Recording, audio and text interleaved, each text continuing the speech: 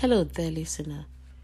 Thank you for stopping by and welcome to Detox with Happy, where you get a daily dose to encourage change within by God's way of thinking. Thank you once again for stopping by to listen to my podcast, Kiss of Love or Kiss of Betrayal. I will always remember the day I saw the man. His face was an expression of rejection and sorrow.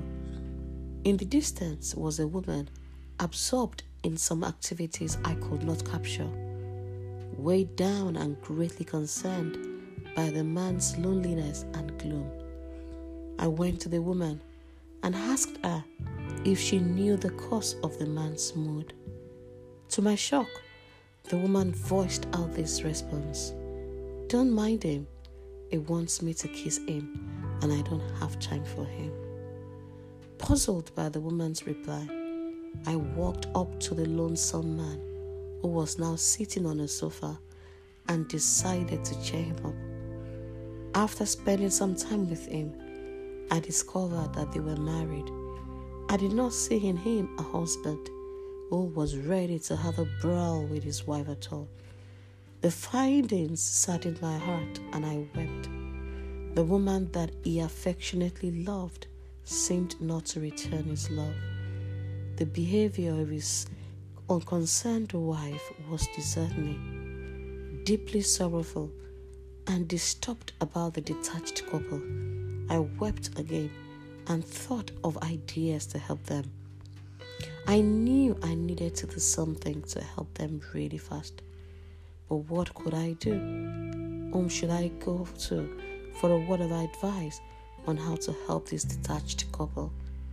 I opened my eyes and felt a deep sense of heaviness. The scriptural verses below depicts the scene. As Christ believers, which one do we give? A kiss of love or kiss of betrayal? Luke chapter 7 verse 38 is about the kiss of love, worship and submission. And it says, "And standing behind him at his feet, weeping, and she began wetting his feet with her tears, and wiped them with the hair of her head, and respectfully kissed his feet as an act signifying both affection and submission, and anointed them with the perfume." Listen to the kiss of betrayal. In Matthew chapter 26, verses 48 to 49. Now the betrayer had given them a sign, saying, "Whomever I kiss, he is the one. Seize him." Immediately Judas went to Jesus and said, "Greetings, rejoice, Rabbi," and he kissed him in a deliberate act of betrayal. Which kiss do we give? Kiss of love, worship, and submission, or kiss of betrayal? Thank you once again for listening to my podcast.